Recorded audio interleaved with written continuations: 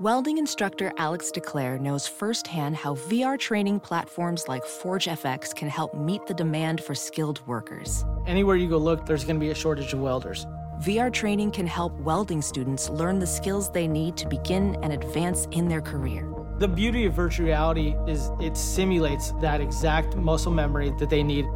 Explore more stories like Alex's at meta.com/metaverseimpact.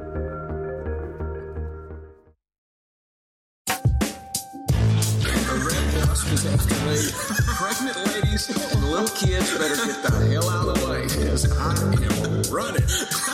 I'm like Forrest Gump, dude. I am running. So, the Titanic was the biggest ship on the ocean, but that didn't mean it was unsinkable. Okay. All right. I want you each to use ombudsman in a sentence next week. I got one for you. My name is Kevin, the official ombudsman of the Just Press Play podcast. You like apples? What's up? What's up? What it do? Welcome into another edition of the Just Press Play podcast. We are without Pops today. He's doing some stuff, but we have Uncle Tony, LJ, both in the building. What is going on, guys?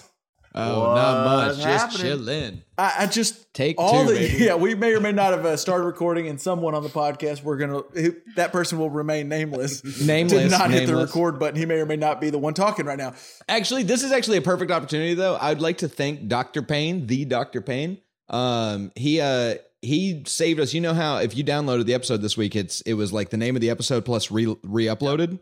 He downloaded immediately and caught that my voice was not in the entire podcast. And so, you can either thank him or hate him for it, but he got a podcast with all four of us in there. So shout out to Dr. Payne. Shout out to Dr. Payne. And that reminds me, don't forget, you could be as awesome as Dr. Payne. You just got to go wherever you get your podcast, hit that subscribe button to where it downloads automatically. You can go listen to it. And I mean, not everybody can be as awesome as Dr. Payne, so you might not catch it as quick as it'd be tough. Yeah. That's setting the bar high. But we are wherever you get your podcast, hit that subscribe, just type in Just Press Play and you'll find us, and then a rate and review. You can also find us on Facebook or Twitter. Just type in Just Press Play. But we need to get into some of the, well, actually, I want to get into the Arkansas game, but I do want to remind you, just in case you didn't listen to last week or you didn't listen all the way, LJ did try to give you all a reminder about songs that get brought up in September. By the time this comes out, I think a lot of people will be talking about, hey, wake up that guy when September ends. They're going to have that Green Day joke. Yeah. LJ, will you just remind the people that the song isn't as fun as you think it is? Yeah. He's going to have to remember his dad dying. So just chill. Don't mess with Billy Joe Armstrong until October, dude. Just let it be. I get the joke is there and it seems like it's so fun, but just when other people are making it, you can be the smart, eclectic person. I don't know if that's the right way to use that word, but you can be the smart person to not use that, not use that song as a joke at that time. All right. Well, September is ending. One team that's had a pretty awesome September is the University of Arkansas and the Razorbacks, specifically Sam Pittman, who has now become the darling of the nation. Like the nation seems to be rooting for Sam Pittman in Arkansas, and they're now 4-0. Sorry, Rice. Everyone's calling it the Texas 2-step. We'll call it the Texas 3-step. 3-step. We got you, the Rice. Southwest. We can go ahead and crown us the Southwest Classic champions. I mean, we got it on. We got the Southwest Conference in basketball and football. We can just go ahead and claim it. It's worth noting, I think, Tony, the only team in the year of 2021 that has been ranked in the top 10 in football, basketball, and baseball. There's only one university that can say they've been on all three. Oh, really? What about track? Track. Yes, well, but we're just not going with these three in the top because 10 we don't want to rub it in. Yeah, let's not rub it into people. But the only team that can say they've been in the top 10, all those, is your University of Arkansas Razorbacks. Boom, shakalaka. They just came off a 20-10 win against Texas A&M. They're now ranked number 8 in the nation in the AP poll, 11 in the coach poll. What are the coaches doing? I don't know. They don't even. They're still mad that Sam Pittman's so awesome. Tony, you were live. We had boots on the ground in Dallas in AT&T Stadium. Yep. Can you? I want to get your reaction to that 20-10 win by the Razorbacks. Man, it was awesome. It was fun being in Jerry World to watch that game, and Jerry had a good time too because we stuck around and watched him come down on the field. More about that later. It was a great experience, but yeah, it was a phenomenal game. great atmosphere. You know, Who'd you go with?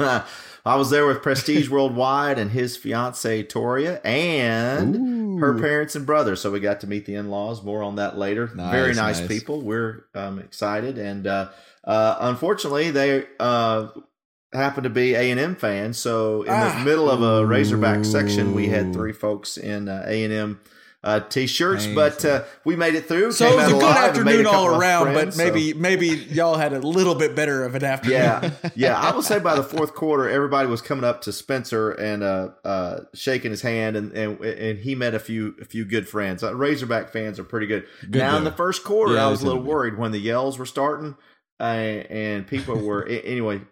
If you haven't seen it, Aggie yell, but there was a little bit of tension, but. As the game wore on, I think everything was fine. But from the game itself, Kevin, I'll tell you what, I haven't been in that kind of environment in a long time. There was excitement on both sides. I mean, A&M took us seriously, and that doesn't always happen.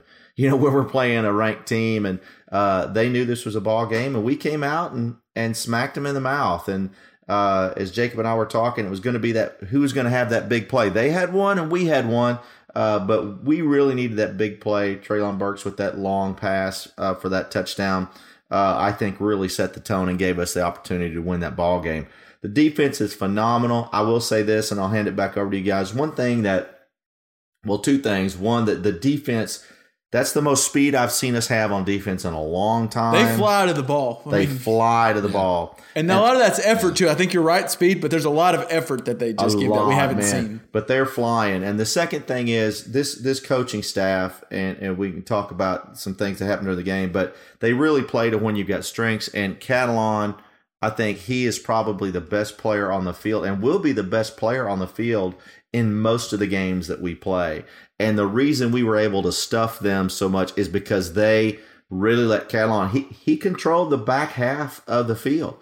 He was there to keep you from getting to the corner, from stuffing. It just was amazing to watch in person, watch him flying around and what he did. And they, with all the things that happened, they played to that strength. They let their best player win that ball game for him. And I thought that was great. Well, and another guy, LJ, there's another guy on the defense that you're a fan of, isn't that right? Bumper Pools, which has to be the best name for a linebacker that you can. I mean, that's just perfect. Truly, and you know, it's his actual legal name as well, which makes me even like it's not like Champ Bailey, who like is just called Champ. Yeah, his name is legally Bumper Pools. What a hero! So other people worth noting that defensive line played. I mean, I believe the Razorbacks for most of the game that I was catching.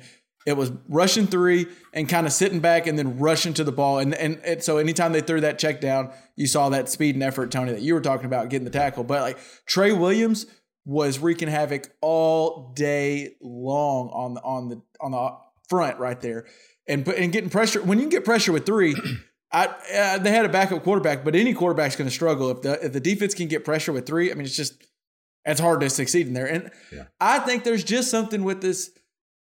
I think sometimes the team's getting this knock as it's not a talented team, but they play hard. I do think there's talent on this roster, but what's setting them apart from others is there's just an effort and there's a buy-in between, like you said, the defensive coach, the offensive coach, the head coach. Everybody's playing for everybody, and they're playing for the name. And Pittman says this: they're playing for Arkansas, for the name on the front, and for the state.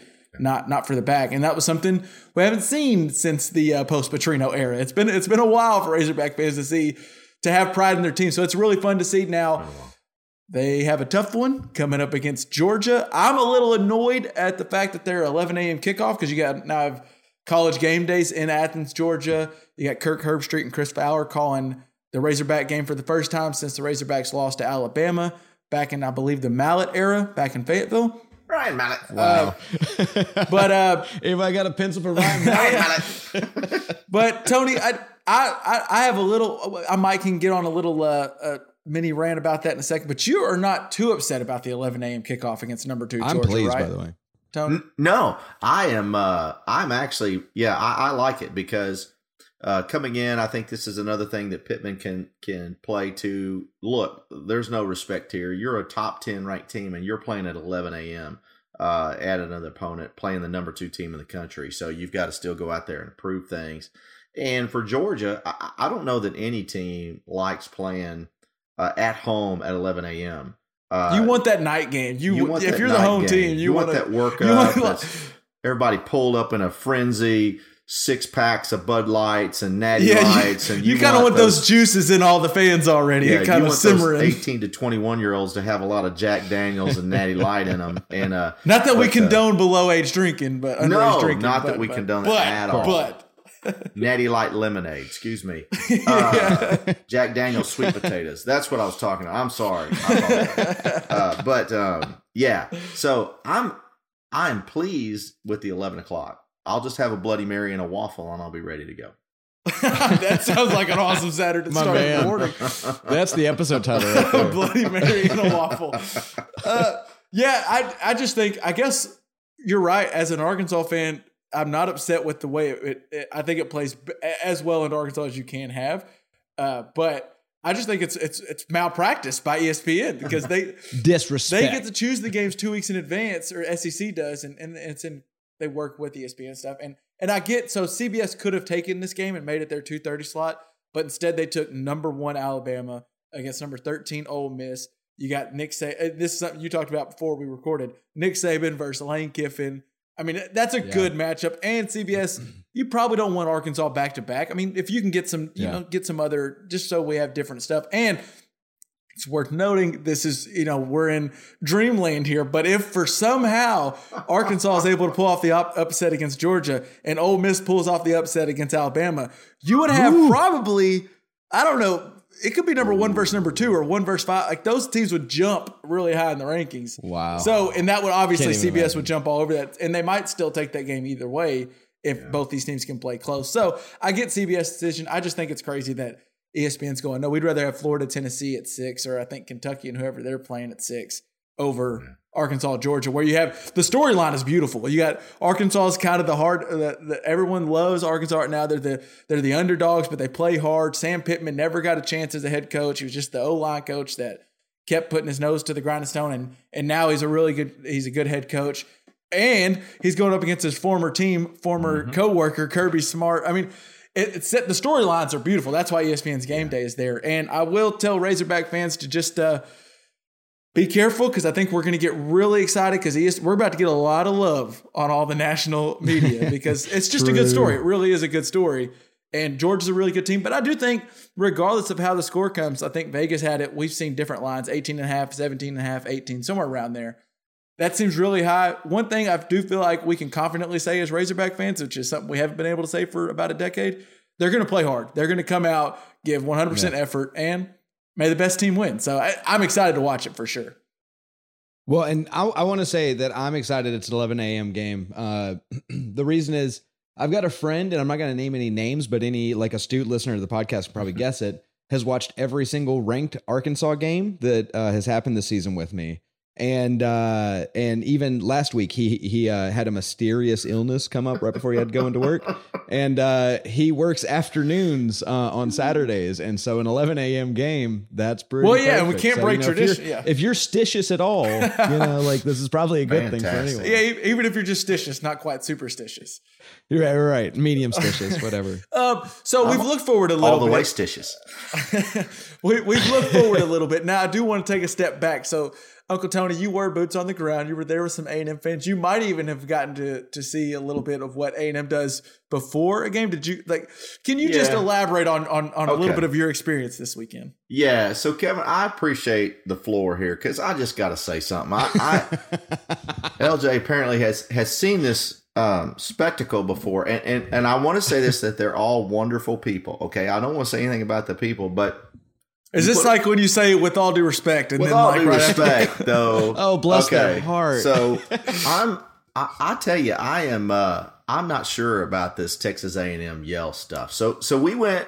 So while we were in Fort Worth, they had a yell practice in the Fort Worth Stockyards. So if they were doing this privately somewhere, what they do in their own private backyard in the middle of Kyle Field or something, that's their own business. But they're in the middle of the Fort Worth Stockyards doing this. And so apparently what happens is they have a 30-minute yell practice. So they get in and they practice their yells. And I don't know if it's just an excuse for everybody to get together and, and check and make sure they got their tickets for the next day, or what their mix level is, and if they need more beer or not. But it's the strangest thing, because the Yell captains, or these milkmen, or whoever they are, that I don't know, that could have been a cheerleader somewhere else but decided to go to A&M. I don't know, but they're up here leading these yells. And so, but the strangest thing about it is that each time the Yell person, I don't know what the hell they're called, but every time Leroy gets up and is going to lead a cheer, he tells a story. Now, I'll say this. There's probably a reason you've been picked as a Yell leader who doesn't have to say a damn thing. All you've got to do is do hand gestures, because these guys can't speak worth a damn. So it seriously was like they took somebody out of West Texas. Let me tell you about them Arkansas Razorbacks. And so they started doing these jokes. They did these, and they were really bad jokes. It would be okay if I'm like, oh, that was funny. That's good. Yeah, Sam Pittman wears polka dot underwear. Oh, ha ha. That's really funny. But so I'm going to tell you the joke. So here's the joke they told. So he said there's two Arkansas Razorback fans, and they were talking to a buddy, and they said they were very proud of themselves. They had a 23-piece puzzle given to them, and it took them 2.5 years to put it together. 2.5 years. And when they went to the buddy and they were so excited, look, we put this together in 2.5 years. The box says 4 years and over, and we did it in 2.5. And I'm like, yeah, that's bad. Dude, that's bad. That is not funny. And there's like 10,000 people sitting out there saying they're all guffawing hard. Do they also hold up like signs that tells people when to laugh because the jokes aren't good, so you have to like be told? Absolutely not. And so I'm looking around and I'm like, dude, this is stupid. And I'm like, if you're going to cut somebody down, be good at it. I mean, these guys were just, it was like 16-year-olds, sophomores in high school, trying to impress the senior girls by, hey, my parents have a pool. You want to come by? It's like, come on, man. Don't do that. See, I'm with you. I'm all good for some good trash talk. Like if you got some good jokes, like give us some bring some good John L. Smith jokes in there, like some motorcycle Petrino jokes, neck brace jokes, something. Anything. Yeah. I'd have been good John L. Smith. I'd have been, a few Chad throw jokes. Throw some Chad Morris, like left lane hammer down jokes. Like I'd be like, you know what? That's clever. Good on you. I'd have been fine with that. But they didn't, and it was just just so awkward for them. And I just felt bad. But then they have all these different chants, things they do, and for some reason when they chant, they lean over and they put their hands on their knees, kind of in a like I'm about to puke position. And I don't understand why they do it. Something about the diaphragm or anything, and people can put in the jokes they'd like to there on that. But it was just one of the insert joke here. It's one of the strangest things I've ever seen. It was ritualistic.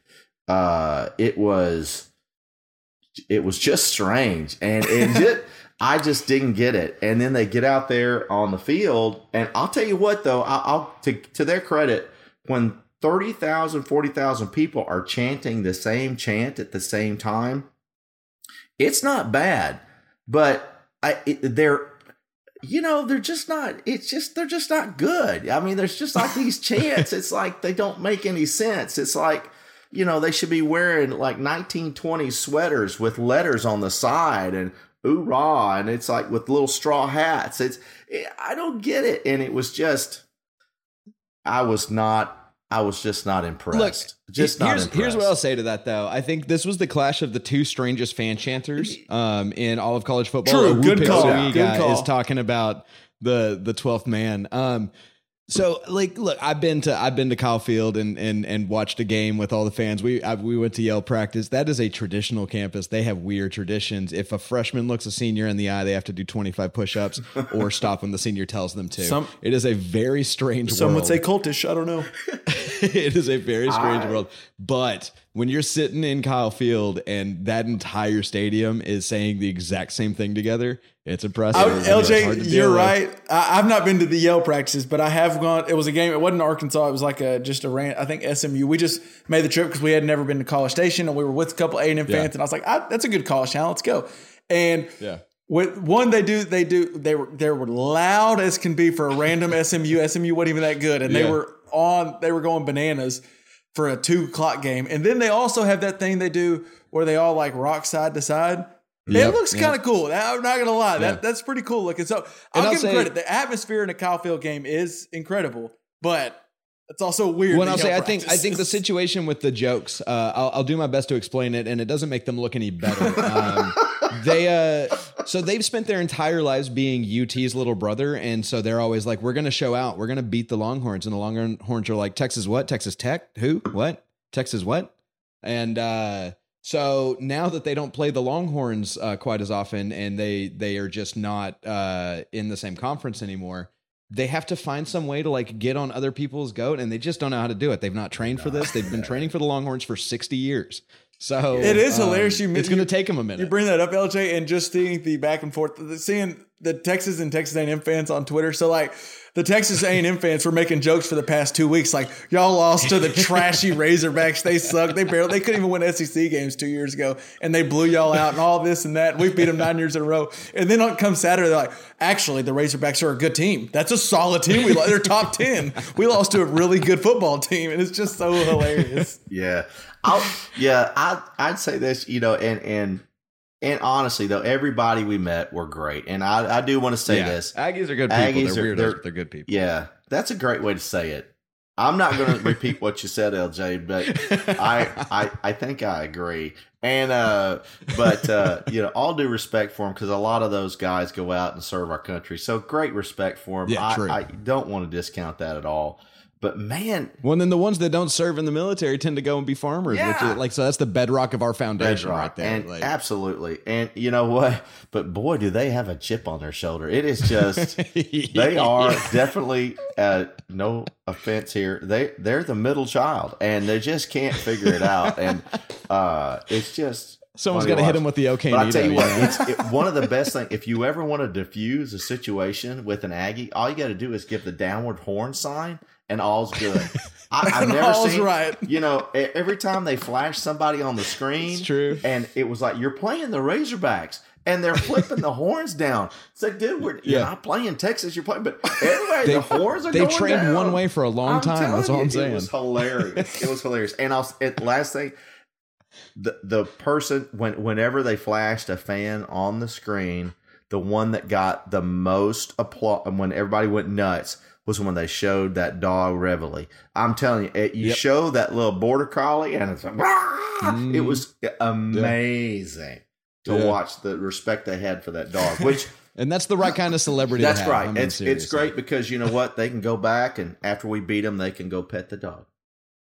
That dog lives in a dorm room, and if the dog gets sick, whoever's supposed to take care of that dog, that entire class gets canceled for, every class that guy's got. The classes are canceled, so everybody misses class. I believe if Reveille barks, they also miss class. I think that's right, too, yeah. So to put a bow on our Arkansas A&M and just Arkansas talk in general, for any A&M fans out there, if you're listening to this and you're like, those idiots, they like LJ said, they yell "Woo Pig Suey" 3 times. We understand. I understand it's ridiculous. Yeah, it's I would never, you probably wouldn't catch me do that alone, but doing that with people, it's so fun. But I know we look ridiculous. I know, and that's fine. And I'm going to continue to call the Hogs. And then I want to say, thank you. I know Hunter Yurchek and Sam Pittman and Dave Van Horn and Eric Musselman, they probably all listen. I just want to say thank you to all of them for making it very enjoyable to watch Arkansas sports lately. Let me say this. Okay, before we leave it, that's one thing that we stayed, of course, right? And to piss off the future in-laws, but we stayed and watched after the game. Hunter Yurchek, Sam Pittman, Eric Musselman, Dave Van Horn were all at the game. All there on the sideline. And so they all got together and they were hugging and high-fiving and they were they were truly all excited to be there. And actually, there was a pass thrown out of bounds on purpose. Dave Van Horn caught it. just in the air. Shout out to DVH. Caught David, and they showed Van Horn on the screen, and everybody screamed to Hawk. But I'll tell you, so Kevin, to me, give Hunter Yurachek some credit, because I don't think you see that as at a lot of universities where you've got those major sports head coaches supporting each other. And I thought that was fantastic to see all three of those, both Musselman and Van Horn there at that game. Well, and he's knocked out of the park with all his hires. I mean, the Pittman hire, I was happy with it, but like I know a lot of Razorbacks wanted Mike Norvell, which I'm not saying he's just going to be a total failure, but he is not doing very well at a Florida State right now, which is as talented team and probably an easier conference, and they're struggling mightily where Pittman's doing great. Same with Musselman. He wasn't always the first choice, but he's been great. And then Dave Van Horn's just been great for like 2 decades now. But so it feels like there's a little bit of a culture, not just like everyone's talking about the football team, but there's just a culture in the athletic departments where it seems like each team supports the other team. You have the football players at the basketball game. You have the basketball guys at the baseball game. You have it's everybody supporting everybody. And it's cool. It's a good time to be a Razorback fan. And that wasn't always said in the past decade. Always the case. Let's put a bow on college football and move over to NFL. We are 3 weeks into the year, I believe, if I'm doing this right. So we used to be like, after 4 weeks, you're a fourth of the way through your schedule. Well, now they screwed up. They've added a game. My math's all wrong. I can't get it right. It used to be a 10-win team that guaranteed to win the playoffs. Now I don't know. I think we're a sixth of the way through. Now I don't know for sure. Whatever. Let's go to where do we want to start? I mean, do we want to start with clearly at this point the Broncos and the Cowboys are favorites to meet up in the Super Bowl? I think that's the Super Bowl, right? Yeah. That's can we just end the season now? I do want to say, LJ, for all the fans out there who, and I know Cowboys fans can be annoying as hell, but I'm just telling you, I saw it already. I tried to give people a warning. I thought it would take a couple of wins. It took one Monday night good win, and Get Up was like talking Super Bowl about the Cowboys. And I've seen it happening, and I'm just telling you, the schedule is. They do play Carolina. They play an undefeated Carolina Panthers this week, but they are without Christian McCaffrey. And then after that, the schedule gets very easy. It would not shock me if the Cowboys win like 6 of the next 7, and it's going to be unbearable for anyone who's not a Cowboys fan. I'm just, I'm preparing you now between the national media and then Cowboy fans. Which I also want to say, LJ, the team does look really good. They look really good. It does look good. I don't want it to. I'm tired of this already. I'm so tired of this already. But I don't want to praise everything because I don't. Here's what I don't get. All right. They have Kellen Moore. He takes care of the offense. He's doing a fantastic job on the offense, calling good plays. I really like what they're doing. We're getting the run game, and you're getting to see a lot of good Dak plays. And then you got Dan Quinn on the defensive side. Really seems like he's got things going in the right direction. The defense is playing well. He's got it all figured out there. And then so that leaves Mike McCarthy, the head coach. You don't even have to worry about scheming offense and defense. All you need to do really is learn how time works, how clocks work, how timeouts work. And I know he did tell Jerry he's good at Excel, so maybe this is too dumb for him to like worry about seconds on a clock. But what the hell, McCarthy? That is going to lose it. It was in the it was at the end of the first half, and you saw. I don't know if y'all were watching the Manning cast, but at one point Peyton was like, "What are we doing?" Like they were all like calling timeout, and it felt like all of Cowboys fans watching at the same time. Like everyone's like, even the ref standing by Mike McCarthy, and McCarthy's like, I don't know. And the ref's like, "You're not calling a timeout here? You're not?" No? And he goes, "No, we're good." And the ref even looked confused. It looked like Stefanski last week when the Texans coach decided to not accept the penalty and just punt instead of getting another chance to pull it down. Like they're just like, really? You're just going to let it tick down when Dak, you're at the 50 here. Okay, cool, whatever. All right. So I do worry about that costing a game late, but the team looks good, Tony.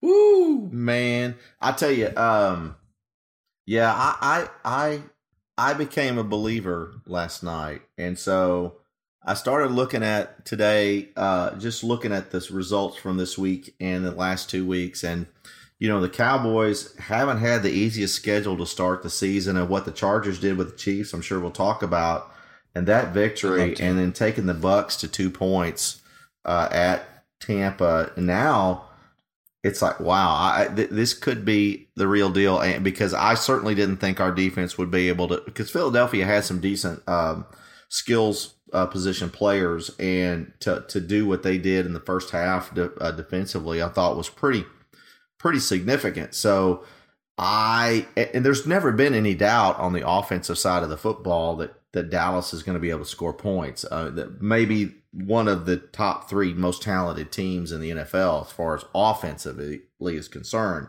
And so if Quinn can work his magic with these, putting together the bubble gum and wire that he's got on defense and somehow produce a team that can keep folks under 30 points, they could win a bunch of ball games. I'm not right there with the Super Bowl yet, but obviously I'm trafficking. They're a better. I think they definitely now are the NFC East leaders, no doubt about it. And that's where I'm trying to significant injuries. I think they're Cowboy fans that I know. I'm trying to go like they're starting to get real excited, and I understand it was a good game, but I'm just like, how about we just go NFC? Like that's a realistic NFC East. Very realistic goal. I mean, it looks like the rest of the division is just as bad as it was last year. Yeah, we just happen to have a competent quarterback this year, as long as his ankle doesn't fall apart. Yeah. So let's just shoot for NFC East, and anything else is just icing on the cake. Just don't get too crazy here. I heard Rich Eisen today was saying this is the best team since the triplets, and I was like, whoa, slow down. Wait a minute. Yeah. So, and I really like Rich Eisen's, but let's go to the other team. And what's up, Tony? Last thing on the Cowboys, and I'll say this, and I think this is what has separates this team. Maybe we would have seen it last year. I don't know. Separates this team from others I've seen in this era of the Cowboys. Is I don't know if you noticed, if you watched it long enough last night, Dak Prescott,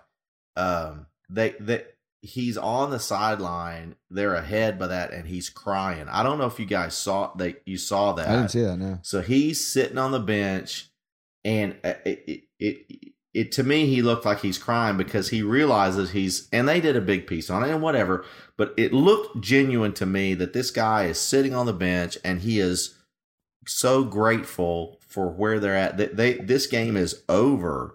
And then you saw that McCarthy let him go back out to take that victory formation in that game. His first game back in AT&T Stadium since the injury. After the injury. And so I think you really see that ownership of I'm the Cowboy quarterback.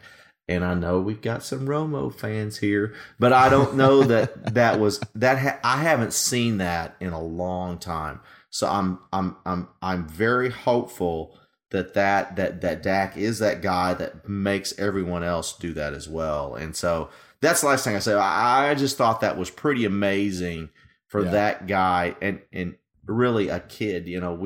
We're all here older than Dak Prescott, and so I just think that's amazing. And it's also what's really mind-boggling to me is I'm starting to have to figure out, are the Cowboys actually good at the draft? Like Micah Parsons looks like a good pick. They took Diggs in the second round, which seems like a really good pick. Easy. Pollard seems like a really good pick. CeeDee Lamb seems like a good pick. I don't know. This is weird to me to even say, but they're not doing the splashy picks anymore. They're just taking the best player available, and it seems to be working. Micah Parsons, right? Am I saying the name right? Right. Yeah, he's good. He looks really good. He's good. Yeah. Let's not get. We're about to get too excited about the Cowboys. And we're trying not to do that. All right, let's go to a team. Yeah, we've already hit our Cowboys quota. Speaking of getting too excited, LJ. Let me just see, how are we feeling? 3-0 Denver Broncos. Oh my God, I want to be so excited. Okay, so I keep thinking so we beat the 3 J's. So let's not get too excited. The Giants, the Jags, and the Jets. The Giants. It's Giants fans. They don't know how to spell. Phonetic J's. LJ, real quick before you move from those 3, how many wins do those 3 have combined? Probably 1. No, not maybe 1. 0. Okay, so exactly. So that's my thing. Is I'm trying to chill. But they are beating them by more than I keep expecting them to. I keep expecting closer games, and they're kind of stomping these bad teams. So I don't know. Here's the deal: we play the Ravens next week, and then I'll know what kind of team I've got. That's what I'm waiting for. The second we play the Ravens, I'll know how excited to be for this season. The schedule lays out in the next 4 weeks. Will tell us because I think regardless, when we talked about this.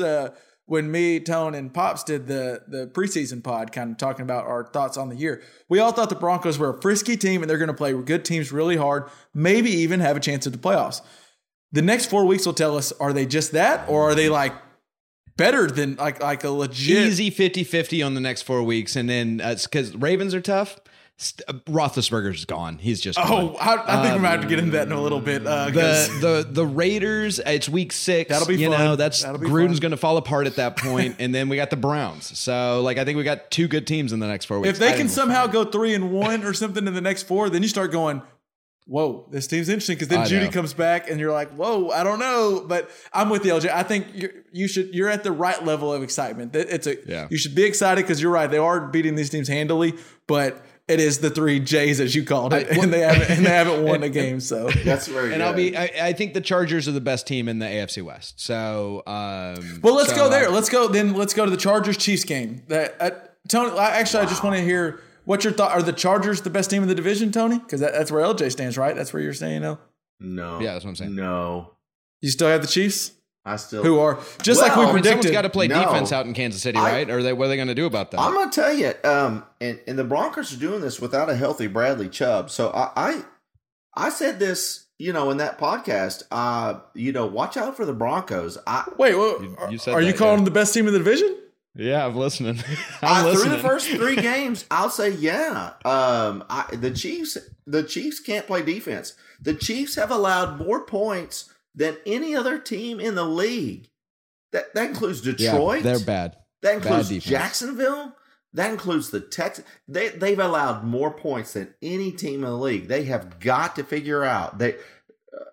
Clark is not doing his job. Jones is not doing his job. Somebody needs to set that defensive line, of that defensive side of the football down and say, look, y'all got to produce. Or they've got to make a trade. They got to stop signing wide receivers. That's what I was about to say. There's nothing wrong with signing Josh Gordon. Before you got on, Tony, I agree. The defense, they brought in Josh Gordon, so that'll help. They've got to get there's right now there are a bunch of people that are starting to court Richard Sherman to get him to come back, and the Chiefs ought to be one of them. They have just got to figure out something, or they've got to make a trade. They have got to get some help in the middle of it, because they're like Swiss cheese. And if you can't, 95 points they've allowed in 3 games. You're that's a even with Patrick Mahomes, you're not winning Super Bowls. You're not winning Super Bowls. Yeah. And Mahomes' problem right now is he's trying to win games on his own, and you really saw that with the interceptions he threw and the turnovers they had Sunday. He's trying to do too much, and he's young, but he's not you've got to figure out how to make those things happen. Well, and then do. And so it's just another thing, Tone, especially with how bad their defense is, you can't make unforced errors on offense. Like the drop that turned into an interception. Edwards-Helaire not remember how to hold on to. Can I also throw out there? I mean, I love the things that Mahomes can do. He's the most fun quarterback to watch in the NFL. There's no question. Are you going to say the no-look pass? Is that what? The no-look interception, dude. Like your wide receiver needs to know. Hands, though. They need to. Your wide receiver needs to know you're throwing to him. He's an NFL wide receiver and hit him in the hands. You got to catch that. I'm just saying that I think that's a problem. It did kind of look like, to your point, El, it did kind of look like throwing like, I remember like in the finals when the Warriors lost to the Cavs, like Steph Curry throwing behind the back pass when a regular old pass would have worked and he turned it over. Like that's kind of where you're like, just throw the ball. Mahomes threw that pass perfectly. He was open. Man. The no look pass wasn't needed there. It was cool, but it wasn't needed. And sometimes I think you might be on something else where it's like, you're doing a little extra. You don't have that room for error with the defense giving up 85 points a game. Defense like that. You got to chill. So I'm going to say this, and I confidence is such a big factor for an NFL quarterback. True. And there's confidence, overconfidence, and lack of confidence. And you can see that. So for the Packers, Aaron Rodgers does not lack for confidence. But he's not overconfident because you've seen that in the last 2 games, especially this last game. He still makes those throws. He's confident. Now, I have a feeling that perhaps, and Tom Brady may be falling into this after its last game, that I think Mahomes, maybe his needle is moving a little into the overconfidence level that, well, shit, I can throw anything I damn well want, and I can will myself to get this game, to get this team there. He needs to be careful because that happens to a lot of teams. And we look back at a lot of teams that were the loser in the Super Bowl, that this happens to him. And so he needs to be careful. And he may be moving into that overconfident level. And you can't be making those kind of passes. But confidence is a huge, huge factor in the NFL at quarterback. So, interestingly, on the AFC West now, the Chiefs, betting odds right now, the Chiefs are still the favorites at just about even odds, a little close to even odds. Place. And then next is the Broncos, then the Chargers, and then the Raiders are last at plus 475. So that division is interesting. If you're willing to say the Chiefs aren't going to win it, there's money to be made if you pick the right one out of the Broncos, Chargers, Raiders. Yeah. So interesting. I want to ask about the Chargers, and then we need to move on. But I think they're really dangerous. I think the defense is good enough. I think Herbert he shows me things where he's not Mahomes, but he's got that potential. He could be. And then I think Mike Williams, if he's healthy, they have good receivers. I like Eckler. Obviously, Keenan Allen's one of the top probably 5 receivers in the league. But they keep doing the shit where they illegal procedure inside the 5-yard line or stupid penalties.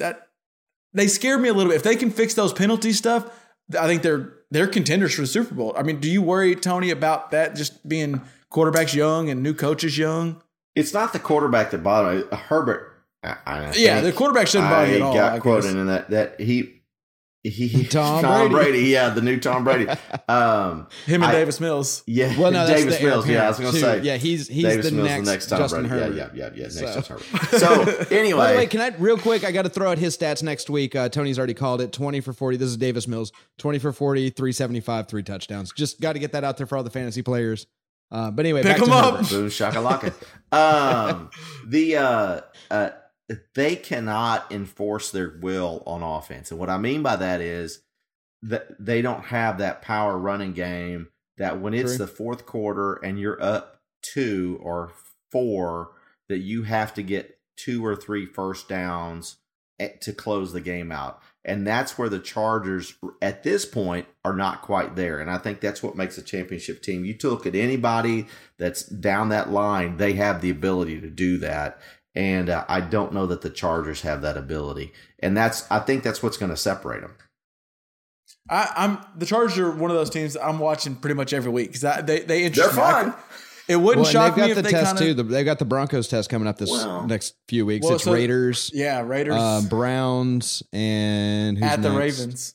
Ravens, yeah. It's 3 weeks in a row where they could easily go 0-3. They could go 3-0. I mean, that's interesting. So I think their defense is phenomenal, though. Yeah. I think they're gonna do some damage in these games because their offense will do enough, and their defense will. I mean, they've held some teams that score 40 points on the regular down to pretty human numbers for the first 3 weeks of the season. They've got a Bosa. So let's go. So you mentioned last night. So bold prediction here: if Mike Williams stays healthy for 16 games, I know we play 17. I'll give him 1. Okay. If he stays healthy for 16 games, the Chargers win the division and gets a bye into the playoffs. Ooh, so first in the AFC then. Yeah, Mike Williams. Mike Williams is okay. Heard. There's that's a bold prediction. I like that. Interesting. I mean, I hate it. I do hate it. Let's go to. We mentioned him a second ago when we were talking overconfident quarterbacks or just confident quarterbacks, but.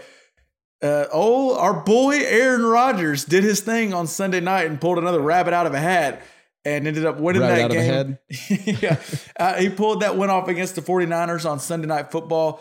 That, to me, that's a really good win, and I'm sure the Packers feel really good about it. But to me, that's a worse loss than it is a good win. Like, the 49ers, and interesting. That's a good way to put it. Where do we feel... And I know this is going to get some. This is a warm take. There's a little bit of sizzle on this. I just pulled it out of the oven. I tried to pull it out, and my hands burned a little bit, so I got some oven mitts on. I'm pulling it out. But is Kyle Shanahan just a good coordinator and not a good head coach? He's been a part of 2 of the biggest Super Bowl collapses in recent history when he was a coordinator at the Falcons and also a head coach with the 49ers when the Chiefs got him.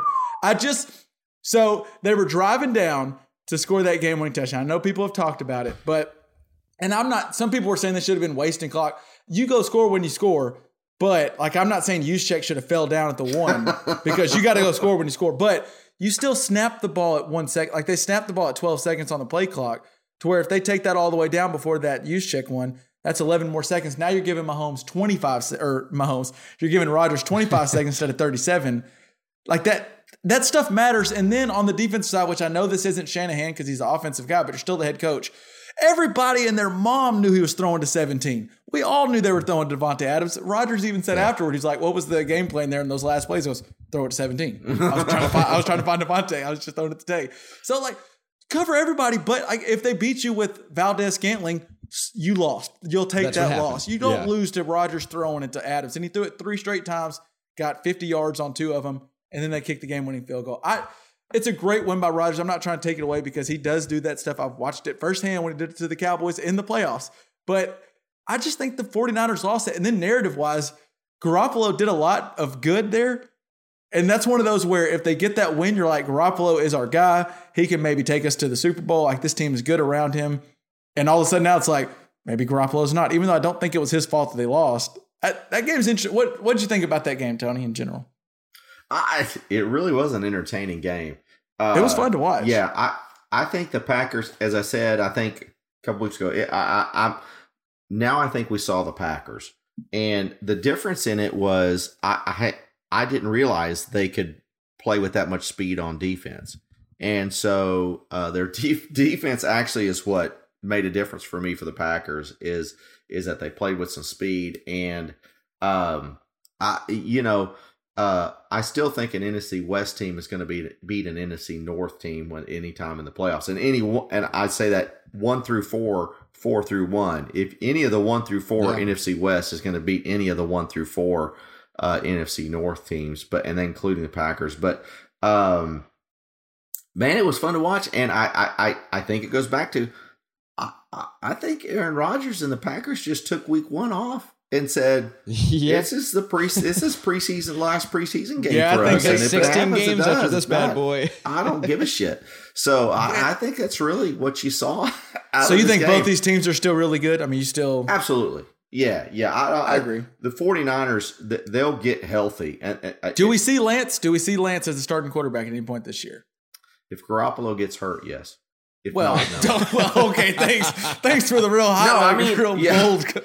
That kind of did come out right, did it? Oh, yeah. If the number 1 guy goes down, sure. No, I mean, no, not unless Garoppolo does. I mean, I think Garoppolo is probably going to be. Now, you could see them start to do what the Saints did with Taysom Hill. And you're seeing. You'll see more of that, yeah. That when they see an advantage, they're going to put Lance in to run the RPO. I don't think that he's ready. It looks like to me he's not ready for that starting role. But if Garoppolo goes down, I think they could be successful with him, and he could be very interesting from a fantasy standpoint down the stretch, and for them down the stretch. Before moving on, LJ, I do want to go over here to you. I know you got some Shanahan love. It's more for Mike probably than Kyle, but there's some Shanahan love. So what did you think about maybe Shanahan's a good coordinator, not a head coach, and maybe that year they got to Super Bowl was the outlier, and the other years where they've been 6-10 is more Kyle Shanahan. What did you think? I mean, I think Shanahan's a good coach, but I will say, here's what I'm going to say. What's the coach's name in San Diego? Who was Staley? That they just L.A. Chargers, not San Diego. Yeah, San Diego. Sorry, yeah. Brandon Staley, he was with the Rams, right? Yeah. He was with the Rams for a bit. Yeah. Quarterback. I think he has created a scheme that breaks the zone rush blocking. At least it can't just run rampant like it has been in the past. Kyle Shanahan plays his dad's offense, but with a little bit more pizzazz. And I think that is gonna start seeing its end. He's got to evolve. Kyle Shanahan has got to evolve as a head coach to stay in this league. Well, and it'd also be nice if like his running backs don't somehow all get hurt every single year. I don't know why that happens to the. That's a Shanahan problem. That's just a Shanahan problem, and it's always going to be. I mean, that's just deal with it, dude. As someone who's rooted for a Shanahan for a lot of years, you know you're going to spend a lot of time rooting for Reuben Drones if you get Shanahan as your head coach. Tatum Bell, Reuben Drones, Mike Bell. I mean, they're all a grasp for the past. Oh my gosh. So I don't know. I like Shanahan. I think he's a good coach, but I think he's got a lot ahead of him to make it work. I mean, he doesn't have it easy street here. It's tough to lose, and this isn't on him. I mean, this is just where they're at. But it's tough to lose games that you should have won when you play in their division because you just got so many hard games on the schedule. So I want to stay in that division. I want to ask you about a team that I just cannot understand. The Seahawks. I think they should be good. And every single game they come out in the first half and they look like that Seahawks team that I picked Russell Wilson to maybe win MVP and maybe go to the Super Bowl. And I'm like, yeah, see, that's why I like them. They're a really good team. And then in the second half, they just don't show up. And let me give credit to the Vikings. Kirk Cousins played a great game. I always say he's bad against good teams. Well, that was a good team, and he played really well. So I'll give him his credit when it's due. But the Seahawks are interesting, and I don't understand them. And now they got the 49ers, who the 49ers are going to really want this win. They want to avenge that loss. Then the Rams. Pittsburgh, that's a cakewalk because as long as they got Big Ben at quarterback. And then New Orleans, I just could easily see them going 2-4 in the next 4. And we talked about it, that division, you can't get too many L's on your schedule or all of a sudden you're sitting at 3rd or 4th. And not every team's going to make it out of that division. I'm going to say they are a good team. I think so too. I think Kirky Poo is he's on fire this year. And then the other loss that they have is an overtime loss to a team that last year we thought could win the Super Bowl.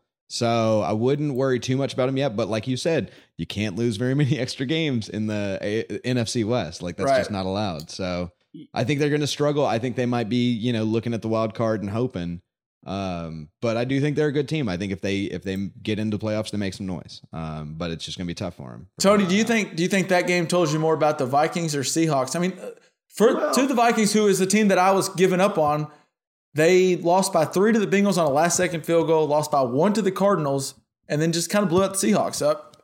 They might be. Maybe I was wrong, and it's possible. The Purple People Eaters may be back. I don't know. See, it was at Minnesota. And it was a must-win game for Minnesota. And, but, this is going to sound strange, but I was watching that game, and to only score 17 points against Minnesota, even if it was at Minnesota, is very disturbing for me. Now, if they've lost this 30-28 or 30-27, okay, it makes sense. You're on the road. Fair points. But 30-17. But to not score a point in the second half, they didn't score a single point. I'll say this, and I don't believe I'm going to say it, but Russell Wilson looked old in that game. And he's not old. There were passes that he didn't make. They were able to catch him when he hadn't been. And I'm not talking about him running, but just getting out of the pocket and make some plays. And I went back and watched some of that. He just looked out of sync, and it looked like, is Russell? Is he really? And maybe this was the reason that the Seahawks have said we're not really wanting to make that next step and make you. It's another one of those situations where you had the quarterback in the offseason who didn't seem like he was fully bought into his team, and now he's struggled a little. Which Russell's stats have been fine. Like if you look at his stats, his quarterback rating's good. He's not throwing picks, but he's just not. I don't know. It's just weird to score 0 points in the second half against the Vikings defense, who is not as good as Zimmer's had in the past. That defense can be had, and they didn't get him in the second half. Yeah, so I'm with LJ. I'm not ready to announce that the Seahawks are going to be out of the playoffs, but they have put themselves in a difficult situation in that division. As we've talked, it's the toughest division in football, and they've got to figure some stuff out. The last team that I want to bring up, and then I'll see if y'all have anything y'all want to go at. But I'm ready, LJ, to the week 1 I think was a fluke. They got us to kind of buy in. Big Ben is done. I know his stats were decent. If you look at his stats, like he ended up with 300-something yards, but he had so many plays that looked like it could have been on like the NFL Follies reel, where it just looked like a guy he like tripped over. He's done. He's just done. I don't understand why he's still the quarterback. And I think it's one of those where they were afraid to part ways with the franchise guy if he's willing to come back. And he's holding him back at this point to me. Well, and Benefer's stats have always been have been liars. He's really good at getting out to the flats or just heaving it deep. He's good at keeping plays alive, and I'll give him that. That is something he does better than almost any other quarterback. This year, it doesn't look so great. He doesn't look like he's doing that as much. And yeah, I mean, I'm not saying like he's the worst quarterback that's ever played, but I mean, severely overrated. Yeah. Can we see it this year? Yeah. Well, and so I glanced at his stats earlier and saw 318 yards. Thought, well, maybe he didn't play that bad. He did that on 58 attempts. So he had 5.5 yards. His stats are lies. An attempt. His stats are lies. And they even had a play where he's a good fantasy quarterback. And Tony, you play in a lot of fantasy leagues. I understand why you respect him, but the game was even not totally out of reach, and they had a 4th and 11.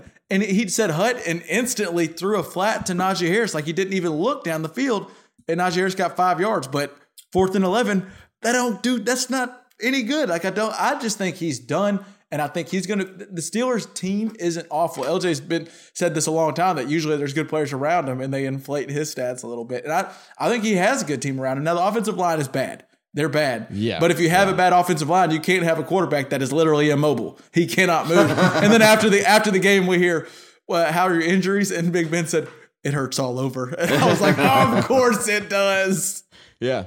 Tony, you've heard us just rail on him. Are you not ready to sell? I want to believe, We're trying to talk you into selling before you just lose all your money. Sell. Well, you should have talked to me earlier because I did lose money on the Steelers this weekend. See, I wish I would have talked to you because I may have had Bengals money line. When the Bengals come to town and you're less than a touchdown favorite, normally that's a no-brainer, but not today. I'll say this: I think you've got to to give credit to LJ, Ben has always had that number one. Benifer has always had that number one wide receiver, and Deontay Johnson was out for this game. Juju Smith got hurt in this game, and it really hurt. Now, when Pat Freiermuth scores your touchdown, you've got an issue. But I would say I'm not ready to give up on them. They've got to figure out how to use Najee Harris in this running game, and so I am disappointed in how the defense is playing. Their defense should be better TJ than Watt this. was out, so Watt was out, but they're going to have to figure out. And he's not a Bosa, and he does have a tendency to miss a few games from time to time. But they've got to figure out how to play defense better than that. And now even with Burrow being a second year a quarterback, Jamar Chase looked good Sunday. Yeah, I bet everybody wishes they would have not made was he just trolling us? Like, I really liked him in fantasy football until I saw him drop everything that came his way in preseason. So I stayed away, and now I'm kicking myself because he's just as good as I thought before I watched him drop balls. Like, I hate myself.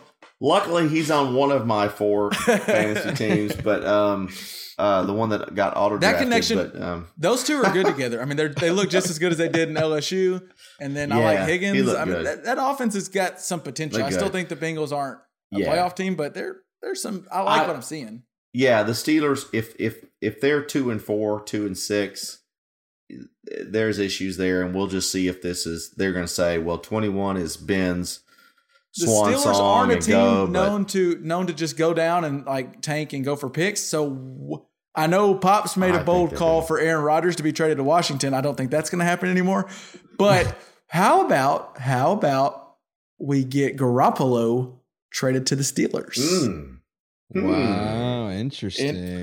That's an interesting call there. Because the 49ers have to go to the Seahawks, or the Seahawks are playing them, and Seahawks beat them. All of a sudden, they're 1-2-3 or 2-2 or 1. I just think Kyle Shanahan likes him some Lance, and he might try to want to switch things up. And I don't think it does any good to put Garoppolo on your bench, because once he gets to the bench, I think he's going to be like, F y'all, I'm done. As we said to start the season, I think that the AFC wild cards are wide open. I still see the Steelers. I still see the Steelers as possibly winning that division. We'll see if the Ravens can stay healthy. If Roethlisberger's their quarterback, I don't think there's any chance they even make the playoffs. I think we get our first losing season from Mike Tomlin if he's still the quarterback. This is my favorite podcast we've ever done. I'm on with LJ. Like, I was ready to. Last year, I thought it was bad, and then we got the stupid. I fell into the stupid best shape of his life. He's been on a diet. Every year, they're always on the best shape of their life. You're a pro athlete. Every year, you should be in the best shape of your life. And I fell into the trap, and that Bills win kind of helped it. And I think that was a fluke. And I'm over the Steelers. I'm betting against them as long as Big Ben's the quarterback. I'm not saying there's money down for the Steelers to win the Super Bowl. I'm just saying that I believe the Steelers are better than what they've shown the last 2 weeks. LJ, we can quit. I know you're fine with just shitting on the Steelers the rest of this podcast, but for the listener's sake, is there any other games or teams you kind of wanted to make note of? We're going to talk a little bit about the rookie quarterback. So if those are one of your teams, I'll take. Well, we got to talk about Justin Tucker and Matt Prater both going for the longest field goals in NFL history. One of them giving up the longest play in NFL history, and the other one hitting it. So I feel so bad for Lions fans because, and I'll tell you why. Not because they have these all the time happen to them, and it just feels like they've been shit on for their entire fandom. But that was one of those games where I feel like either the betting audience had the Ravens in a money line or some sort of teaser, so they were just needing to win. And then everyone else had them in their survivor pool because they thought the Ravens would beat the Lions for sure. So everybody was rooting on that kick to go in. And not only did the kick go in from 66 yards, and it would have not been good from any further because it hit the damn crossbar and bounced in. Yeah. But then there is the delay of game gate where it looks like they definitely got away with the delay of game. And you also gave up a 4th and 19 to Lamar where you just forgot how to play defense. Like you just, Lions fans, that one was brutal. And I know you don't have playoff hopes this year, but still, that's a brutal loss. Oh boy, yeah, that is. For all our Detroit listeners, that was a tough one. Sorry about that. And it just felt like all of Twitter was rooting for, Tucker hit it. And then everybody was just happy about that kick because everyone had some sort of skin in that, or they just like seeing records being broken. Lions were just like, ugh. So I hope you just stayed off your phone, Lions fans, because it was a tough well, and day. it was moments after seeing somebody go for like a Janikowski length kick. So it was like, we were primed to see a kick go in. It was really exciting to see them line up for 66 yards. I was pumped. Greatest kicker of all time, Tony? Justin Tucker? If he would make it one more big Super Bowl kick, I think yes. So no doubt about it. The guys. Hey, do you know how many kicks Justin Tucker's missed in the last minute of a football game? 0? I believe it rhymes with B-row. Okay, yeah, it does. Yeah. I had no doubts. Just to make great guy. Normally, I'm like, he's a great guy. Normally, when Tucker gets a kick, you're like, oh, that's money. But with 66 yarder, I thought even Tucker, I don't think can hit this. Yeah. And he does. Like I'm with you, Tony. So I was talking before the year because it's not like this is new. He's been doing this for a while, as LJ just lamented there. But a Longhorn, he was a Longhorn, and so one of my Longhorn buddies was like, he is the greatest kicker of all time, and I was like, well, he just needs more of those like Super Bowl kicks. Like Vinatieri just needs something, don't they? Yeah, they do.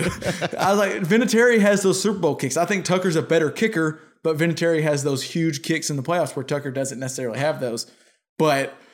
Body of work, that dude is just automatic. Like just put his leg. Like get you to the Super Bowl. That took Tom Brady. If the Ravens can get him there, he'll hit him. I believe in that. Yeah, and then of course it is funny that Prater, the record he broke was Prater. Yeah, and Prater tried was it a 68 yarder? Is that right? 68. Yeah. And it got returned for a touchdown. Hard for him, former Bronco. I wanted him to get that. So I don't know how true it is, but as football fans, we're always like, oh, well, it's not in Denver, so he probably isn't breaking the record. He's not in the altitude. It's got to be in the altitude to break the record. I don't know how much. I think that does help, but as a football fan, I'm just trained to be like, oh, you can't make a 66 yarder if you're not in the altitude. That's just break impossible. Records in Denver, or you sit down. Tony, do you have any other games? I'm glad you mentioned that, LJ. I almost forgot about. And Tucker needed a shout out because that was amazing. I'm on the Rams Buccaneers game. Yeah, we got to talk about that. I think really was interesting. In that the Rams really established that, again, as we said, I just think those NFC West teams are pretty tough, and this also says that Hollywood is one thing, real life is another, because you had all these folks, Tom Brady's coming to LA for the first time. Screw that. He's got to play the fucking Rams and Aaron Donald. And and so football takes over. And so I really thought that game told the Buccaneers, look, you're just not going to walk over everybody. Do you think it's possible? Is it possible with the Buccaneers? I don't necessarily think so, but they're going at New England this week on Sunday night. It's a big game for Tom. It's probably, the Buccaneers want to win it for Tom. Is there any chance they looked over? It's hard to see them looking over the Rams, who is a team they have to be expecting to see either in the NFC Championship or divisional round. No, I got an answer. I think, the Rams are just the team built to beat the Buccaneers. That is the best team to play against Tom Brady and any offense you build around that man. They've got a solid defense to make sure that you don't have a running back anymore. And they've got an offense that can put points on the board. And they got a guy like Ramsey who can kind of take out the Mike Evans, just throw it up touchdowns in the red zone. So they've got a perfect defense to beat the Buccaneers. I was looking forward to gloating a little bit because I was a little hesitant when Dad was like, "Oh, the Buccaneers are the creme de la creme," and I was like, "I don't know about that." But I don't even know what to make of it because the Rams are just the team that's built to beat the Buccaneers. So that is what they are. Yeah, I agree with that. I agree. I didn't leave that game going, oh, the Buccaneers aren't any good. Like, I still think the Buccaneers are really good and really good chance at going back to the Super Bowl, maybe even repeating. But to me, where it stands now, if that's what Stafford's going to look like in McVay's offense with 3 weeks now of seeing it, boy, I think the Rams are, if healthy, if they stay healthy, because they're not very deep. I mean, they don't have much depth on the offensive or defensive line, but their starters are really good. So if they stay healthy, I think they are the cream of the crop. And, man, Stafford and that offense just looks so good. Don't they? They're on fire, dude. Cooper Kupp looks amazing. And then you got Robert Woods. Higbee's solid. I guess Deshaun Jackson's back to life. Once you can run a 4-2, you always have a 4-2. Yeah, and then Van Jefferson. I mean, Deshaun Jackson. I thought he was doing play-by-play for somebody. He is catching touchdowns. Like, wow, that's amazing. The Rams are really good. I think what that showed us is just that the Rams are for real. I don't think it showed you that the Bucs are frauds or any of that. It just showed you the Rams are for real. The Rams are for real. The Rams are probably they're probably the top team in that NFC West. Well, great game coming up. Rams and Cardinals this week. Oh, that's a fun one. That's that's going to be fun to watch. I think I'm still picking the Rams, but the Cardinals, they could. You never know. That's going to be fun. I wouldn't put money on that game personally. If Deshaun Watson, Hopkins, Deshaun Hopkins, Hopkins is not healthy, then DeAndre, well, we'll talk about my Brooklyn drink here in a minute, but DeAndre Hopkins is not healthy. That's going to be tough for the. And we're getting to see a little AJ Green resurgence. The Cardinals are fun. I don't know how much I trust them, but they're fun. So let's talk rookie quarterbacks. LJ, you are recording this from Chicago, and so we'll start with Justin Fields making his debut. He is now 0-1. First off, rookie quarterbacks in general are 1-9 on the year, and that's because 2 rookie quarterbacks played in week 2. So they could be 0-0. So they're not good, but Justin Fields had a really bad game. He went 6 for 20, 68 yards, was sacked 9 times for 67 yards. So the way the NFL does it, college does it where sack yards go against your rushing yards. So like quarterbacks will end up with like negative whatever yards. Yeah. In the NFL, they do it by passing. So the Bears had net 1 yard passing. He technically had more completions than he did net passing yards, which is insane. Now, all this, of course, the argument on Twitter is go ahead. Just real quick, Justin Tucker's kick was for more yards than the Bears had on offense. Oofda. I want awesome. So the argument, golly, that's hard to. My brain is hard. I can't wrap myself around that. The argument is like, oh well, that Matt either your Matt Nagy was right and Tucker wasn't ready, or Fields wasn't ready, or your thought is Matt Nagy is just the worst offensive play caller ever, and he's putting Fields in a position where he can't succeed. Hence the 9 sacks. Is it possible, LJ? Is it possible that there's a little bit of truth to both? Like, do we have to have an argument? I think maybe Fields isn't quite ready, but also Nagy called a terrible game as an offensive coordinator there.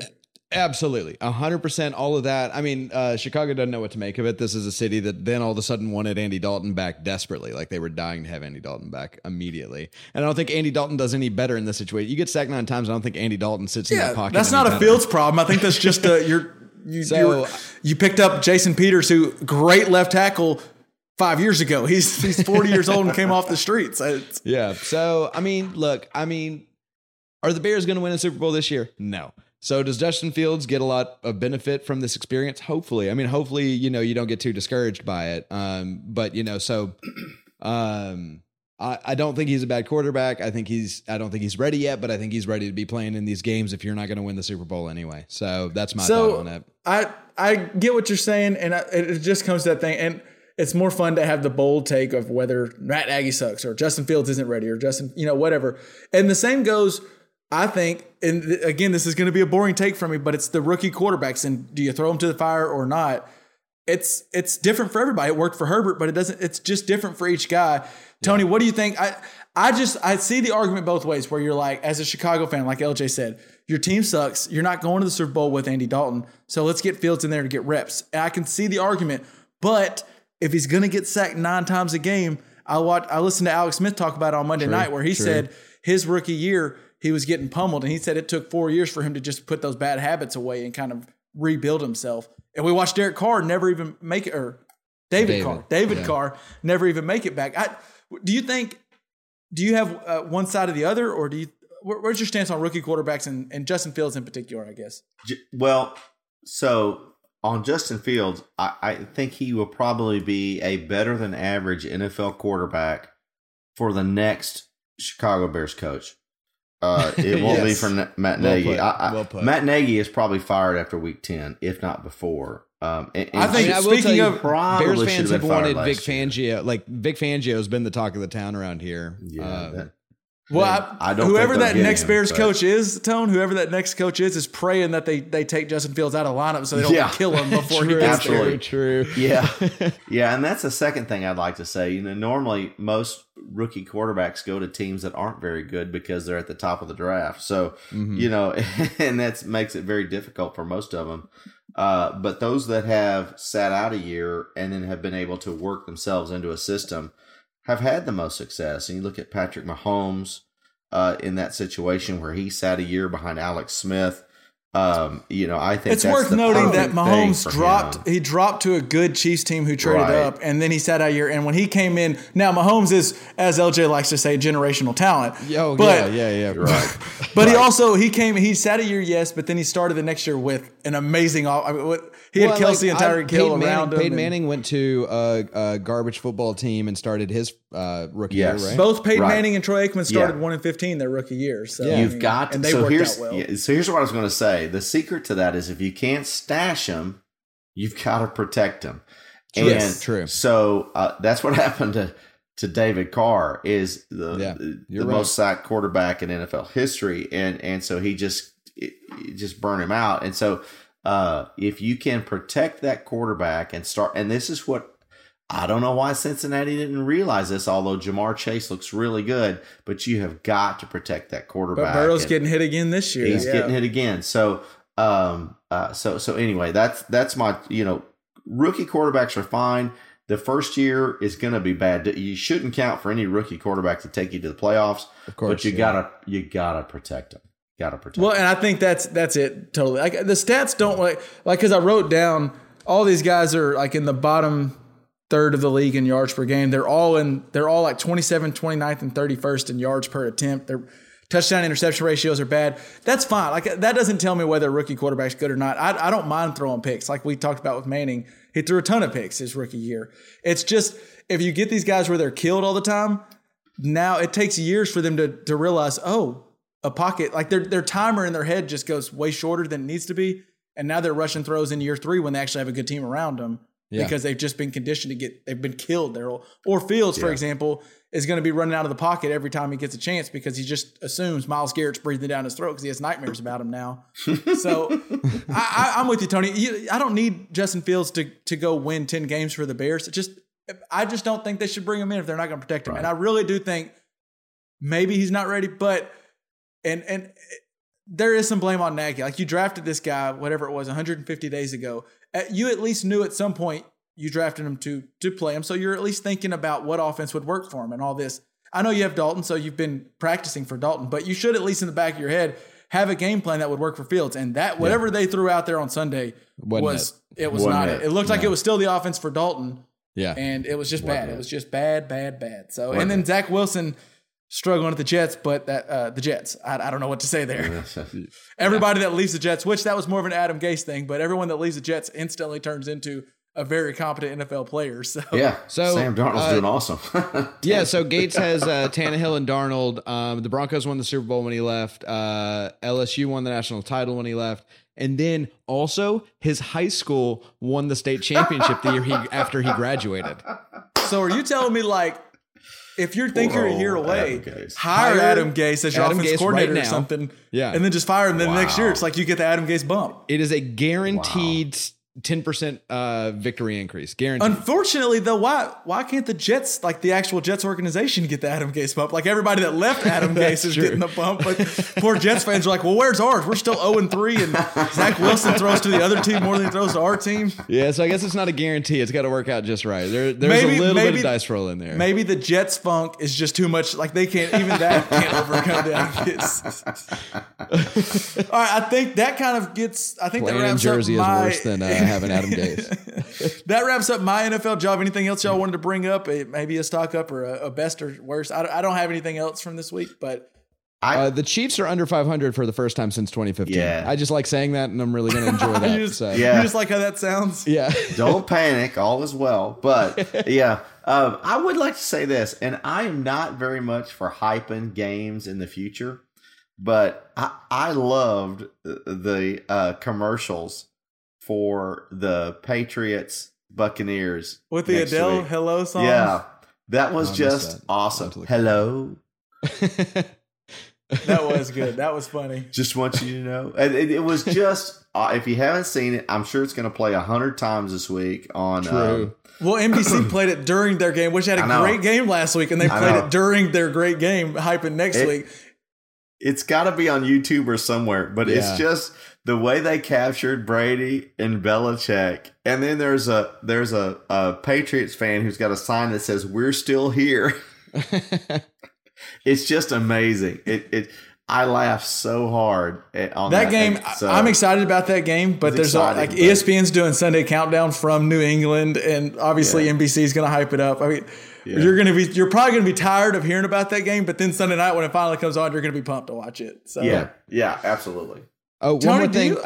Go ahead. Shout out to Eli Manning for incurring an FCC fine. That is awesome, isn't it? So, LJ, for anybody who didn't get to see the Manning cast or didn't get to see that moment, what did he get the fine for? Well, and I don't know that he's gotten a fine, but I guarantee he will. He did have to apologize on air for it. So they're talking about playing the Eagles, and he's had many run-ins in Philadelphia. He's played them a number of times, and he was talking about how those fans are brutal. They're tough. They're tough to deal with. And, there was even this one time where like an 11-year-old kid, and then he holds his fists up like he's about to flip us off. And then decides, you know what, screw it. Yeah, this kid. And then he flipped off the camera and said, y'all can blur this out, right? He gave the double bird. And he was like, y'all can blur this out on live TV. He says on live TV, y'all can blur this out. I don't know what he thinks cameramen do. Like if they like hold up like a piece of cellophane in front of the camera real quick or something. That was awesome. But good work. I mean, that's a baller move. Like you're on ESPN too. Let's go. And maybe this is being a Cowboy fan and him being a Giant, but like I always thought I hated Eli Manning. I do think watching some of these Manning casts, like he's still goofy as I thought he would, but I think he'd be enjoyable to sit down and just hang out with, like watch a Sunday of football. Cause I think he's just a big goofball who's dumb enough to flip off the camera. And as someone who works in TV, I don't work in sports, but works in TV, there's nothing worse. Like I know the director back there's cussing. There's nothing worse than when the talent on air just says something like that. Like, oh, you could blur this out and does it. You're like, what? This is live. It's like when someone calls for a graphic. They're like, hey, can we call that replay back up from the first quarter? You're like, you got to give me preparation. I don't just have that sitting here waiting. Literally no. How can you have a 7-second delay on a live NFL broadcast? How stupid is it? I loved it though, because it captured the Philly experience, right? He said, I got a double bird from a 10-year-old kid. And he did it. It was like awesome. And Chris Long is like, oh, no, man, right? It's just awesome. But that wasn't, they're fun to watch. For every once in a while, I got to tune them out because, damn it, I want to watch the ball. I need to know what just happened here.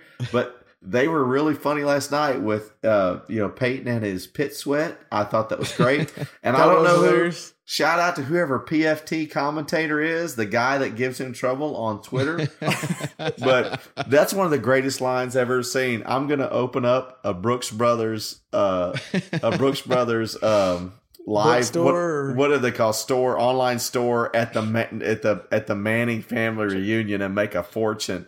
It was just hilarious. God, it was awesome. It was awesome. Real quick, Tony, can you either I'm putting you on the spot here. Uh-huh. Can you give me either a lock this week? Ooh. Or someone to pick in my survivor, or not just from my survivor, but anybody, like a team. A lock. Something. A lock I think I have week? one of each. I think I have one of each for you. But A lock for this week. LJ, if you got one, I'm kind of thinking about maybe a JPP Bills. parlay. Bills. Let me pull this. Do we even know the line, or you're like Bills and whatever it is? Bills, I don't care. It's Are the you Texans. wanting- Davis Mills Bills, is. I don't care. No, because the deal is that defense is for real. Davis Mills is not going to be what Tony says he is.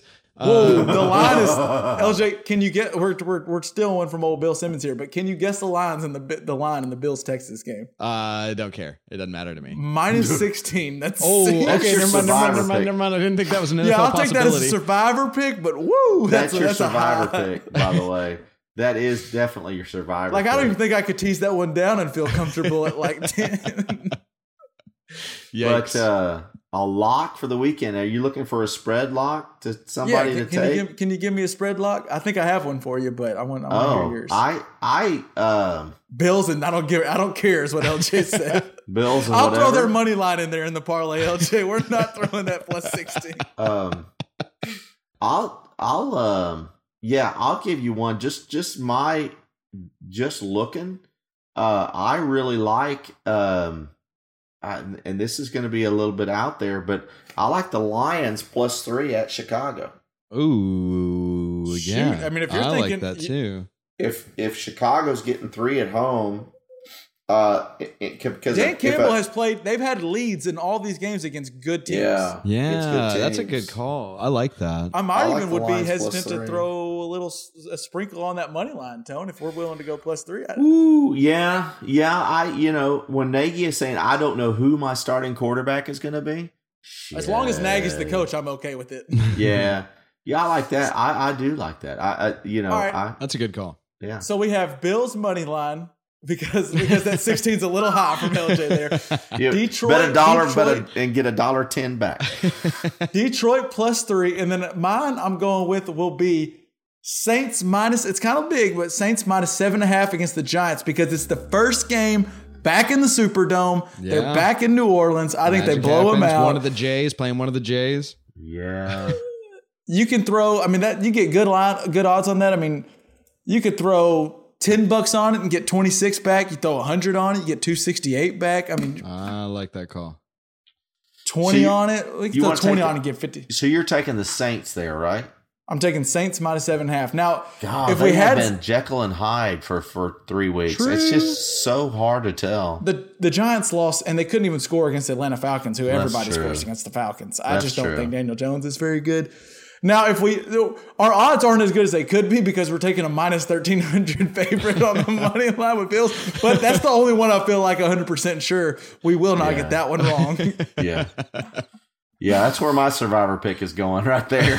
Yeah, I was thinking Saints for my survivor, but yeah, let's stay alive. Let's stay alive. The Bills. Yeah. Another interesting survivor. I'm not going to take it because I just stick with the Bills. I haven't picked them yet, but Tennessee minus 7.5 over the Jets. Tennessee ain't losing to the Jets, right? There's no way. That's true. That's true. You didn't think. We got to just pick against the Jays. That one scares me a little bit. I 'cause might. What is a pick against the Jays parlay? We'll include the Yeah. Giants in there. Yeah, for Survivor, I like it, but there's Titans on the road, 7.5 point favorites against the Jets, and they played tough for a little while against most teams. But in the Titans, that Colts Titans game, I was really looking for more from the Colts on that, and they didn't get it. I still haven't figured out who the Titans are, so I'm not 100% on that. I think the Jets could cover there. 7.5. That Robert Salah is figuring the team out, and against the Titans coming in, Derrick Henry's going to have to run a lot. You could stay within that 7.5. Definitely the under there, though. The under is probably a pretty good bet. It is worth, and then we'll get to what Tony's drinking here. But we just for the viewers out there, if you do a pick against the Jays, just all money lines, you're just picking for the Jays to lose. The Jets, Giants, Giants, and Jaguars. If you just pick them all to lose, you get even odds. You get even odds. $10 gets you $10. So right. 3-game parlay. Pretty good about it. Yeah, 3-game parlay right there. That's money. That might just be a weekly thing where more often than not, I think all the Jays are going to lose. So you always get that. Yeah, we're 3 weeks in. We missed 3 weeks, but that's a pretty good one. If someone wants to give us a good sponsor, we get like some boosted odds on that. I think the JPP listeners, the Just Press Play would bet against the Jays. It's perfect. There we go. It makes sense. All right, that does it for all our football talk this week. We have to, before we go, especially now that we realize that Uncle Tony doesn't know the difference between Deshaun Watson and DeAndre Hopkins. I think that might have something to do with what's in that glass. So, Uncle Tony, let's play What Are You Drinking? All right, so tonight we're drinking the Brooklyn. Ooh. And the Brooklyn is an interesting drink. Some people know the Manhattan, but the Brooklyn is a little more ruggish because of it's a different borough there in New York City. So it's got a little bit more bodega charm. Yeah. You know? And much like the Manhattan, it uses rye whiskey. Now, some Manhattans will use bourbon, but rye whiskey is the traditional spirit in that drink. So a Brooklyn is rye whiskey, half an ounce of dry vermouth. And dry vermouth is normally not used with whiskey. Normally you see dry vermouth with vodka or gin. But for the Brooklyn, it's dry vermouth with maraschino liqueur. There's no cherry in this drink because in Brooklyn, if you put a cherry in your drink, you're going to get the shit beat out of you. So no fresh fruit, you know. But there is maraschino liqueur. And then finally is something called Amer Pecan, which interestingly enough, the original recipe called for that, but they don't make that liqueur anymore. But there's a couple of replacements you can get. And basically, it's a bitter herbs liqueur made with orange, and so it's there's a Razmazzotti makes an Amaro liqueur that works great with this. So it's rye whiskey, dry vermouth, Amer Pecan substitute, and maraschino liqueur, and it is very nice. It's very much. I like it's more rugged than a Manhattan. A Manhattan is a really smooth drink, but the Brooklyn really brings that flavor. No, you don't need any fruit juices in this one because if you're from Brooklyn, you know fruit juice is for the other guy. Well, I know if you made it, it's cream of the crop. It's well done. So I want to get a ranking though. 0 to 10. How would you rank the Brooklyn? And because I'm going to ask you every week now from now on. Yeah. So don't go out of 10 because last word too. No, last word. I'm going to give a 7 to the last word last week because I'm still figuring out that green chartreuse. But the Brooklyn, I'm going to give an 8. I really this is becoming one of my favorite drinks. I really love a Manhattan, but this Brooklyn I think really has a lot of different flavor to it. I really like it. Let's go. All right, so Brooklyn, I might have to try me a Brooklyn. That sounds pretty good. You know the address, my friend. Well, there might be a Red Zone channel Sunday. There might be a Brooklyn in our hands what? While we're betting against the Jays. I think that does it. We got. I do have a bit of a bougie problem. Do we have time to fit it in, or do we want to wait until next week? I want to hear a bougie problem. Let's go for it. All right, so I'm all for. It's nice when you do some kind of food delivery and it works out and you get some good food sent to you, especially on a Sunday where you just want to sit on the couch for the entirety of the day and watch football. Absolutely. And I've ran into one company that is about like the Jets when it comes to food delivery. Okay. They're 0 for 3. So it's a combination. I think Chipotle and DoorDash, I don't know if they're used by the same company, but when you order from the Chipotle app, they use DoorDash. Mm-hmm. So I ordered once. This was on Sunday. I ordered once, and then it takes forever. And then finally, the DoorDasher, they call them the Dasher. Right. They get here, and I get a message. It's like, I need a code for the gate. So I put in a temporary code. The gate should open up. Never hear back. And then like 10 minutes later, I text them, and that person doesn't respond. So I call the customer support thing, and they're like, oh, your order got canceled because there was a problem. And I was like, well, I gave them the code to the gate. I don't know what happened. They're like, we're sorry. We can refund you or reorder it, and you can get a new order that'll be hot. And I was like, all right, well, let's just do that. It's whatever. I'm just watching football. It's not like it's going to ruin my day to get it 3 hours later. Right. Well, so it comes 3 hours later. I do get one. Well, it probably wasn't that late, but it comes. And the Dasher, she was really nice, but she gets there and she goes, I hope this is the right thing. But usually they say, like, I say order for Kevin and they have like one with your name on it. They just handed me a bag and it didn't have a name on it.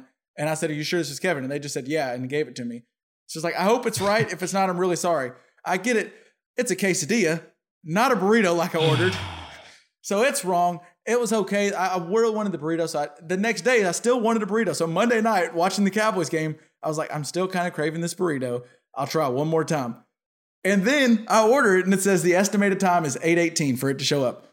I check about 8:15. It says 8:30. I check about 8:30. It says 8:45. I check about 8:50. And it kept pushing back. So at 9, I called the customer support, and I was like, is it coming? And so I do want to give DoorDash a little credit. They're really good at refunds, but probably because they have to do it all the damn time. Right. Because they're not good at getting your order there. But so they say, we'll refund you, but we'll still give you your food. Like, it might be cold, and we're sorry about that. You'll still get your food. You can do whatever you want with it, but we'll refund you. And we hope you use this again next time. I was like, all right, cool. Tell me why 10 minutes later, I get a notification that my Dasher canceled my order due to unforeseen circumstance. So I still didn't get the cold burrito. So I think I might just be done on Chipotle or DoorDash. I'll give them credit. I've not been out any money. They refund me. So I'll give them credit there. But 0 for 3, that's tough. I get tough, messing up once, maybe twice. 3 times, you're out. That's 3 strikes. We're done. Yeah, not okay. Done. I'll just stick to going with go pick up my wings or something. There you go. Yeah. Old fashioned way. Mm-hmm. All right. I think that does it. Do we got anything else? No. We're good. All right. Well, we will catch you all next week, guys. I'll talk to you again. Maybe. I think we have Pops back next week. We'll see. You know, he's a busy man. Dr. Liff is always moving and driving and chucking and arriving. I don't know. I was thinking of some saying there. Always. All right. We will catch y'all next week, guys. I'll talk to you later. Peace out. Peace. Bet against the Jays.